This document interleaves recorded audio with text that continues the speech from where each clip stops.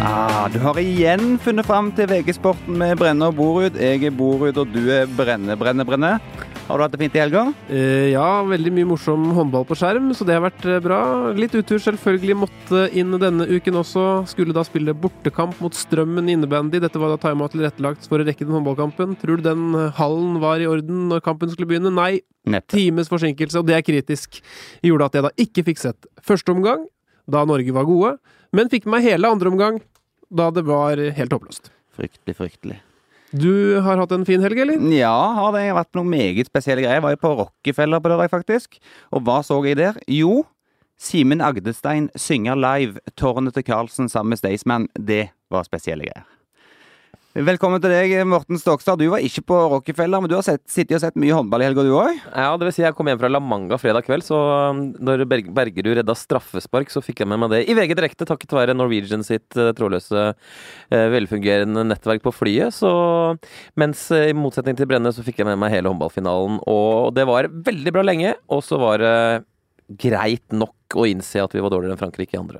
Men denne uka og nå spesielt helga har virkelig håndballgutta spilt seg inn i de norske hjertene. Ja, bare for å stating the obvious. Fantastisk prestasjon, kul gruppe, nådd nye barrierer, og det til å bli veldig glad i de gutta, og at det ble sølv, det var mer enn man kunne forvente. Så det helt greit at Frankrike vant. Det de leverte tidligere i mesterskapet, spesielt da i semifinalen, det var en prestasjon som kommer til å bli hedret med årets lag på idrettsgallaen. Christian Berger kommer til å fort bli årets trener, og kanskje denne Bergerud i mål blir årets nykommer. Helt fortjent, og det kan vi allerede nå utstede. Jeg satt hjemme alene på fredagskvelden. Altså, vi snakker jo om en VM-finale søndag, men fredagen blir jo også spesiell for Norge da Norge altså vant semifinalen mot Kroatia etter ekstraomganger og så videre. For et drama! Jeg satt hjemme alene. Tårene trillet faktisk. Det var syke ting, og dette kommer til å bli snakket om lenge. Ja, det er jo øyeblikkets kraft, det der. Altså når du får en sånn klimaks på en idrettsbegivenhet som er så viktig. Det ligger så mye i potten, det er så barrierebrytende. Det er første gang et norsk herrelag tar medalje internasjonalt etter at vi har sett damene gjort rent bord i snart 30 år. Det er det som gjør dette her så veldig, veldig stort og fett. Og spørsmålet man stiller seg når man sitter der, kjenner tårene presse på, man må bare reise seg og skrike litt når Bergerud redder denne straffen i semifinalen. Hvordan er det for folk som ikke er interessert i sport? Nei, det er fattige mennesker på opplevelser. Det må det være lov å si. Hvis du ikke får med deg det, altså, du må ha en dimensjon manglende i livet, vil jeg påstå. Ja, det er jo for eksempel min samboer, hun er jo ikke interessert i sport, men hun ser jo da på Kardashian og sånt, så det er sikkert vel så gøy. Det og min kone også er totalt uinteressert. Da Tyskland var i ferd med å knuse Brasil i 2014-VM, så var det vel 4-0 etter en halvtime, og da ropte jeg inn på soverommet og sa, nå er det 4-0 i semifinalen i VM her, Brasil på hjemmebane, det er helt sykt, og da er det sånn, tror du jeg bryr meg, kommer fra rommet da. Men selv hun sendte tekstmelding til meg i går og skrev Tønnesen, ass. Tønnesen, faktisk? Ja, for da hadde han skåret et mål i første omgang. Litt fordi at han er fra Rælingen og er litt kul og sånn.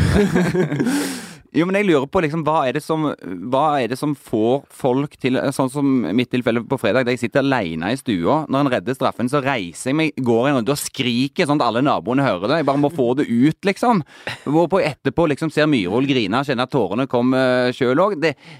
Hvis man ikke man får jo det av idrett, men hva får man da hvis man ikke er interessert i idrett? Altså, dette synes jeg er et veldig godt spørsmål, og jeg kan ikke fatte og begripe folk som er opptatt av opera, for eksempel. Noe så trist å bruke tid på i utgangspunktet. Ok, så drar du for å se på disse låtene, eller sangene som skal synges i kjedelig tempo. Du vet jo hvordan de er i tillegg, så det er ingen overraskelse underveis. Nei, det kan ikke være. Har du hørt om The Beatles? Jeg har hørt om The Beatles. Altså, musikk er litt annerledes. Hvis du går på en konsert, så kan jo den som står der, han kan gi noe ekstra av seg selv, kan si noe morsomt mellom sangene, og det skal skapes en stemning. Opera, det jeg har ikke vært så veldig mye på det da, men det er vel ikke samme dimensjon som en ryser av en idrettsmatch. Det som også er litt artig med disse håndballgutta er jo at kanskje i motsetning til når det er en landskamp i fotball, så får du mye større grad med den kvinnelige delen av befolkninga. Kvinner syns det er tilsynelatende gøy med håndball, og det gjør også sitt til at TV-tallene blir mye større på for eksempel håndball enn det kanskje man skulle tro det var på en del fotballkamper. Men jeg sa det allerede etter 5 minutter av den finalen i går. Det er slitsomt å se på fra start. Altså For fotballkamp så setter du deg ned, puster rolig, og det drar seg jo til tidvis. Men det er altså slitsomt hvert eneste angrep, og begge veier i håndball når du sitter og ser på det. Ja, jeg synes spesielt herrehåndball, det er noe av det råeste du kan servere på skjermen. Når det blir jevnt og spennende, som nesten blir hver eneste kamp, så er det noe av det aller mest underholdende. Så synes jeg fotball kan være det, men det er sjeldnere da, for hver eneste håndballkamp i et mesterskap vil bli tett, mens i et fotballår så er det kanskje 2-3 sånne virkelig så spennende kamper, men til gjengjeld vil jeg si at de er enda morsommere å følge da når det virkelig blir spenning. Vi har jo snakket litt om tur og utur og maning og sånn her tidligere. Da har du, Morten, vært her og forklart litt om dette med maning. Og det var jo, jeg har sett underveis etter VM, folk har manet veldig mye feil. Er det bare å ta det liksom først, er det viktig med maning? Det er veldig viktig, og man får ut en del ved å drive med maning. Det handler jo først og fremst ikke om å jinxe, ikke sant? Det er riktig. Det er en del som tar seire på forskudd. Ja, men nå tror jeg det er litt viktig at man ikke snakker over hodet på folk. Hva er maning? Ja, maning er, altså, ja, du kan ta det du, Stokken, du kan det jo best. Nei, altså du har for eksempel Svein Erik Edvardsen, som i går skrev på Twitter at når Norge leder mot Frankrike, at han gleder seg til å lese Jostein Overvik sine kommentarer etter at Norge har vunnet VM-gull i håndball. Det er å ta det på forskudd, og da går det aldri. Man må i utgangspunktet forberede seg og omgivelsene på at dette er helt sjanseløs, og da slår man ovenifra, og da går det. Nei, nedenifra blir det, og da går det. Men du kan kjøre motsatt jinx, altså riktig maning, som jeg da gjorde under semifinalen da Norge fikk straffekast imot. Hele nasjonen tenker at dette nå har røket. Hvorpå jeg da skriver, sitter igjen med følelsen av at Norge var det beste laget, men surret det bort selv. Fryktelig kjedelig. Og hva skjer? Hva skjer? Jo da, Bergerud redder den straffen. Får mana det inn. Meldte etterpå at der måtte vi på noe skikkelig dypvannsmaning. Og fikk hyllest på Twitter for det. Ja, og Morten Langli er også en mann som er opptatt av maning, vet vi. Han var ute på Twitter der. Han var nervøs, tror jeg. Det var 3-4 minutter igjen av kampen mot Kroatia. Det var vel cirka uavgjort. Da var han inne på Twitter og skrev 3-4 minutter igjen. Veldig mye uttursfolk i hallen, vet jeg. Kan bli en viktig faktor siste 4. Ja, det var det. Det var en del uttursfolk der. Men da spurte jeg da om han hadde fått med seg at Eirik Boru var observert i Oslo samme dag, og han kjente til at du var der, men han mente at her var det folk som var virkelig mye verre ute å kjøre enn deg da, så det kan ikke være til folk som har en hvit sky over hodet sitt. Nei, det var nydelig det. Bergerud redda straffen der, og da måtte det jo gå veien, for da var jo liksom det psykologiske spillet, det var på en måte avgjort. Det måtte gå Norges vei der. Men Norge, hvis de hadde tatt dette VM-gullet, jeg begynt å diskutere med en del venner på det, hvor hadde vi satt det inn i historien sånn prestasjonsmessig? Er det større enn Norge-Brasil?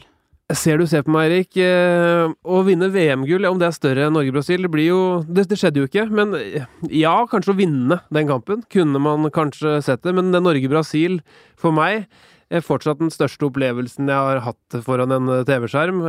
Et fotball-VM er så utrolig mye større enn et håndball-VM.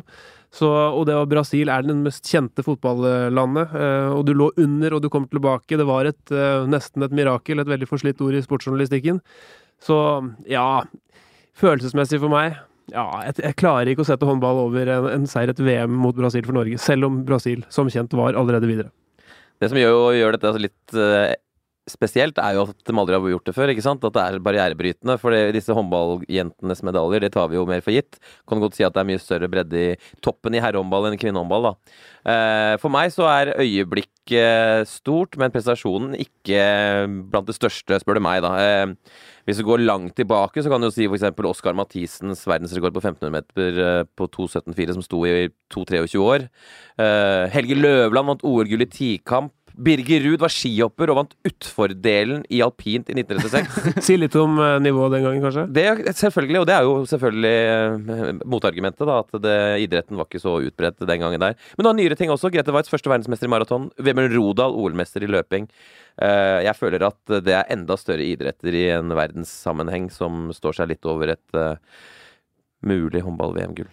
Men det er Norge-Brasil, alle skal liksom opp og diskutere mot alltid, og da mener jeg vi må skille mellom idrettsprestasjon og idrettsøyeblikk. For idrettsøyeblikket Norge-Brasil og Norge slår Brasil, det er så stort, og det samler nasjonen, og som øyeblikk så vil det være helt der oppe uansett. Men her er jo øyeblikket semifinalen, og ikke finalen. Ja, nettopp. Og prestasjonen Norge slår Brasil, et Brasil som allerede videre til åttedelsfinale, i et gruppespill i et VM, da hadde jeg satt VM-gullet til herrene over, som idrettsprestasjon. Hvis du ser på det laget som vant, eller som tok sølvene for Norge, alle på det laget har prøvd å spille fotball. Noen av de var sikkert talenter i det også, men de valgte håndball. Hvor mange på det norske laget som slo Brasil prøvde å spille håndball først?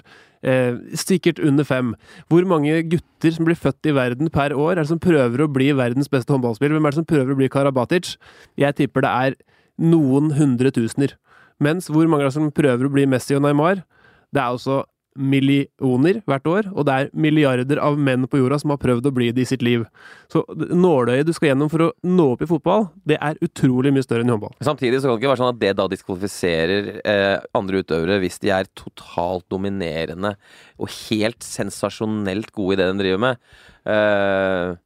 Men da vi jo fort inne på liksom Koss og Dæhlie og Northug og sånt i vinteridrettssammenheng da, og Kjus og mot. Du har jo noen enorme, altså Lasse Kjus med sine 5 medaljer, 2 gull og 3 sølv i Vail-VM, i samme VM, altså 5 medaljer. Du har Grete Waitz som vant New York Marathon og ble den første verdensmesteren. Du har Northug selvfølgelig i både Falun og Oslo, som var helt ellevill i VM begge deler. 5 medaljer i Oslo og 4 gull i Falun. Eller da Bjørndalen i Salt Lake City med sine 4 gull. Så det jo vanskelig å skille alle disse prestasjonene her. Men den kommer alltid. Når du får et nytt stort øyeblikk i Norge, så kommer den der Norge-Brasil-linken. Ja, og det blir viktig å skille mellom prestasjon og øyeblikk. Og håndballøyeblikket å vinne VM, det skjedde jo ikke.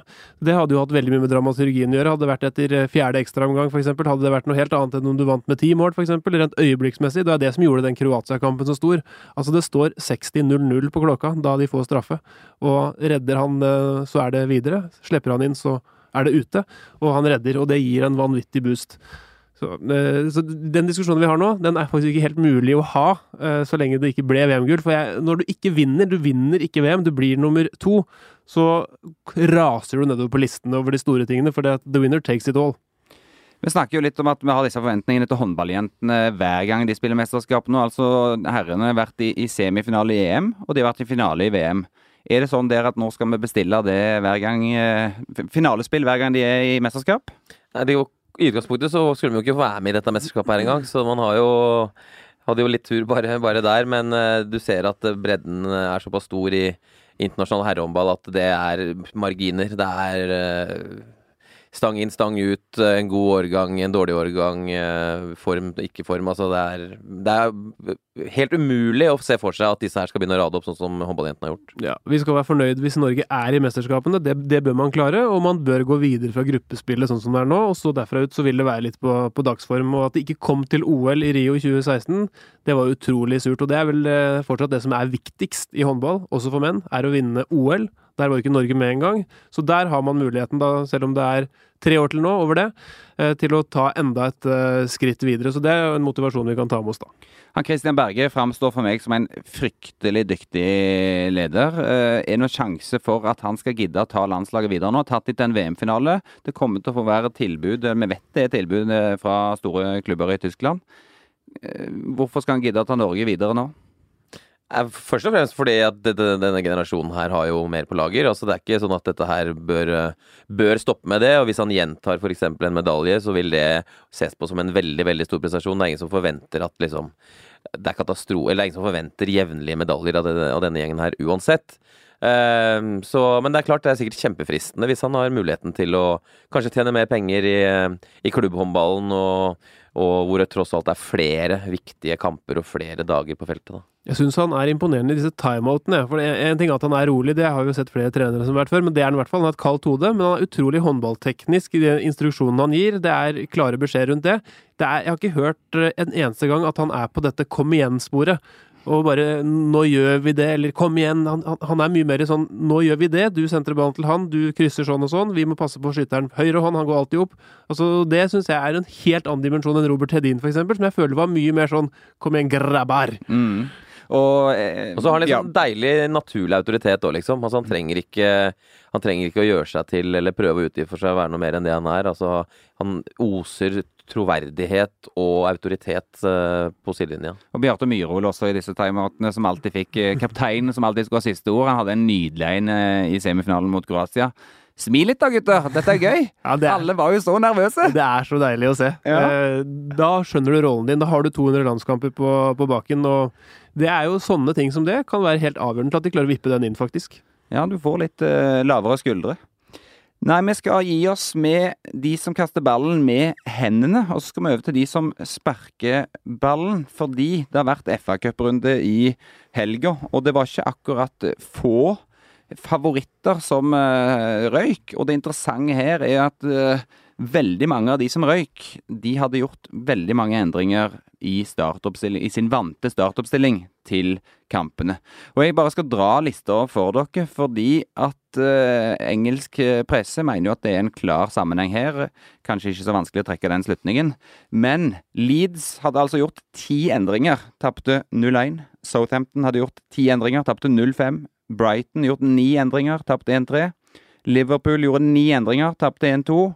Newcastle 9 endringer, tapte 0-3. Og så har du et lag som klarte å gå imot statistikken. Tottenham gjorde 9 endringer og vant til slutt 4-3 etter å ha slitt seg videre.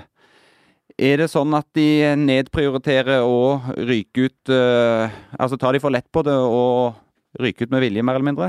Jeg tror ikke de rykker ut med vilje, men den stolte FA-cupen, som var det største som var i engelsk fotball, den er definitivt utrangert av sterke Premier League med all pengene og all gloryen. Så ja, de sender B-lagene sine på banen. Så vil jeg mene at de B-lagene til de største klubbene bør kunne slå egentlig de aller fleste likevel. Men det sier noe om hvor viktig det er å være i kampform og de tingene, og hva motivasjon kan gjøre for de små. Men det er synd da for engelsk fotball at når man har ligacup, allerede vært ganske nedtona i flere år, så har du FA-cupen som nå er i ferd med å gå inn i samme blinde bakgate, og da er det egentlig Premier League som står igjen som det eneste som betyr noe, så de må gjøre noe. Alan Shearer sier på TV-sendinger borte i England at klubbene bryr seg om penger, og fansen bryr seg om trofeer.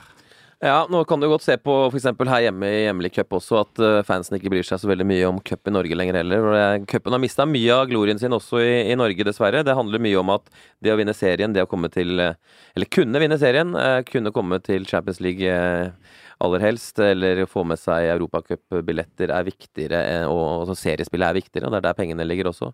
Så det er jo ikke bare i England man ser den tendensen der. Man kan jo begynne å spørre seg hva som er poenget med å ha både Ligacup og FA-cup i England når topplaget nedprioriterer begge deler. Det blir veldig fattigslig, og de som driver og betaler masse for disse rettighetene her også, er jo helt meningsløst for det når det ene storlaget, altså det at Liverpool forsvinner liksom, som FA-cup, en del av FA-cup-produktet fremover, det er jo vanlig ut hele verdien på hele produktet. Men Liverpool sliter jo også sportslig. De kunne satt sine beste menn på banen, og så er de akkurat nå i en liten blindsone, så det er ikke sikkert det hadde gått heller, men svaret på dette, sannsynligvis, slå sammen disse cupene og gi det en økt du må gi det økt i bunnen da, for å vinne. Og det som teller nå er jo billetter til Europa, Champions League spesielt. Det hadde selvfølgelig svidd veldig på Premier League og måtte gi fra seg en plass der, men hvis man for eksempel hadde gitt en Champions League-billett til vinneren av FA-cupen, så hadde man jo fått sving på det. Jeg så en nydelig sammenstilling når vi først snakker om Liverpool her på Facebook. 1990-status, da hadde Liverpool 18 ligatitler, Roger Federer hadde 0 Grand Slams. Nå har vi kommet til 2017. Liverpool har fortsatt 18 ligatitler, og Roger Federer, han har 18 Grand Slams. Ja, det var et lite oppspill for å hylle helgens store tennishelt. Ja, fantastisk kamp der mellom Federer og Nadal, som Federer til slutt vant.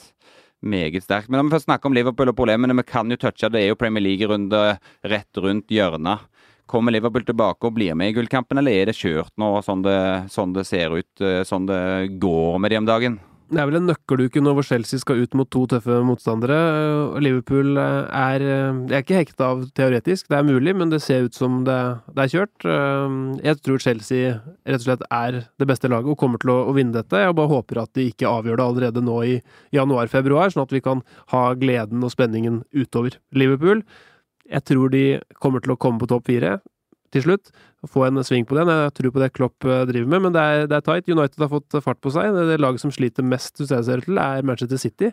Det er der jeg er mest skeptisk til om man klarer topp 4 til slutt. Jeg er ikke så sikker på Chelsea, det er lett å si dem siden de leder, men jeg er ikke så sikker på at Chelsea bare drar hjem dette her. Jeg synes ikke de har vært Ja, jeg synes Liverpool på sitt beste i år har vært ekstremt gode. Så kan du godt si at de slipper inn for mye mål, og at det er for ustabilt. Men skulle likt at Liverpool kanskje hentet inn ordentlig klassespiller eller to i det vinduet her. Så er det ikke helt umulig fortsatt, men det ser jo veldig vanskelig ut nå, da. Men jeg synes de har spilt den på det beste, den beste fotballen. Så ble det også litt diskusjon på Twitter, så jeg, om at Klopp, fordi han er den han er, slipper veldig mye kritikk og rabalder fra fansen, mens Rodgers i sin tid fikk mye mer pes fordi at han tåkeprata og var ikke den kule fyren, da. Er det noe i det? Ja, det hjelper å ha en kul profil og høy grad av likability-faktor, selvfølgelig. Men nå har jo ikke Klopp hentet spesielt mye spillere heller, da. Vi må liksom se alt i en sammenheng her, liksom. Han har ikke svidd av sånn som United for eksempel har gjort de siste årene, masse penger på spillere som han ikke engang bruker, så jeg synes jo Klopp har kommet inn og hevet Liverpool betraktelig i forhold til Rodgers. Og Rodgers, han fikk mye ros til å begynne med da han satset på unge spillere, da de hadde denne supersesongen med Suarez i toppform hvor de holdt på å ta gull. Problemet hans var at etter dette sølvåret så gikk det nedover. Man så ikke en fremgang, man så det motsatte. Og så jeg også statistikken gikk på at David Moyes etter sine var det 56 første kamper, hadde like mange seire som Klopp, mens han ble jo nærmest mobba ut av portene på Old Trafford, mens Klopp er jo en stor helt. Det har med utgangspunkt å gjøre også, altså å ta over etter Ferguson, da forventer folk det helt store, mens Klopp forventet man jo ikke at han plutselig skulle gjøre Liverpool til verdens beste klubb. Han har gjort det bra med Liverpool, jeg synes han er en kul fyr, og at personlighet og personlige kvaliteter gir at du får litt ekstra slack, det er jo bare bra at det er sånn, ellers så hadde det lønt seg vært verdens mest nitriste fyr, og det liker vi jo ikke. Og så har vi kanskje vært litt uheldige med Coutinho-skaden og Mané til Afrika, som var to nøkkelspillere. Ja, det er det. Definitivt. Du er ikke uheldig med Mané til Afrika, det vet du når du signerer en senegaleser, at han kommer til å dra bort hele januar. Så var han flink og brant straffen da, som gjorde at Senegal røyk ut, og han kunne komme kjapt hjem igjen. Og hvem er det som hadde satt penger på han som toppskårer i Afrikamesterskapet? Jeg kan bekrefte at jeg hadde penger på Mané som toppskårer i Afrikamesterskapet. Han brant av straffer og tok første fly hjem. Nei, det var ukens utur. Takk for at dere hørte på. Vi er tilbake igjen om en uke. Ha det bra.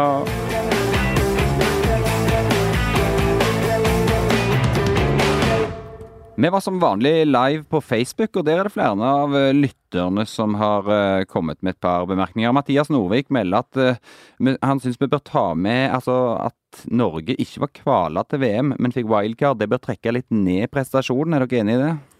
Ja, altså det er jo en veldig diskutabel grunn til å være med. Skulle man sagt nei til den plassen? Jeg vet at Håndballforbundet, da de ikke ble tilbudt plass i 2014, sa at de ville aldri sagt ja til en sånn plass. De får altså et wildcard av presidenten som har en sånn vane for å kunne bare dele ut plasser til de landene man vil ha med. Det hjelper da å ha en nasjonal broadcaster som skal sende mesterskapet, for eksempel. Det er jo ikke det vi liker i idrett, at sånne ting spiller inn.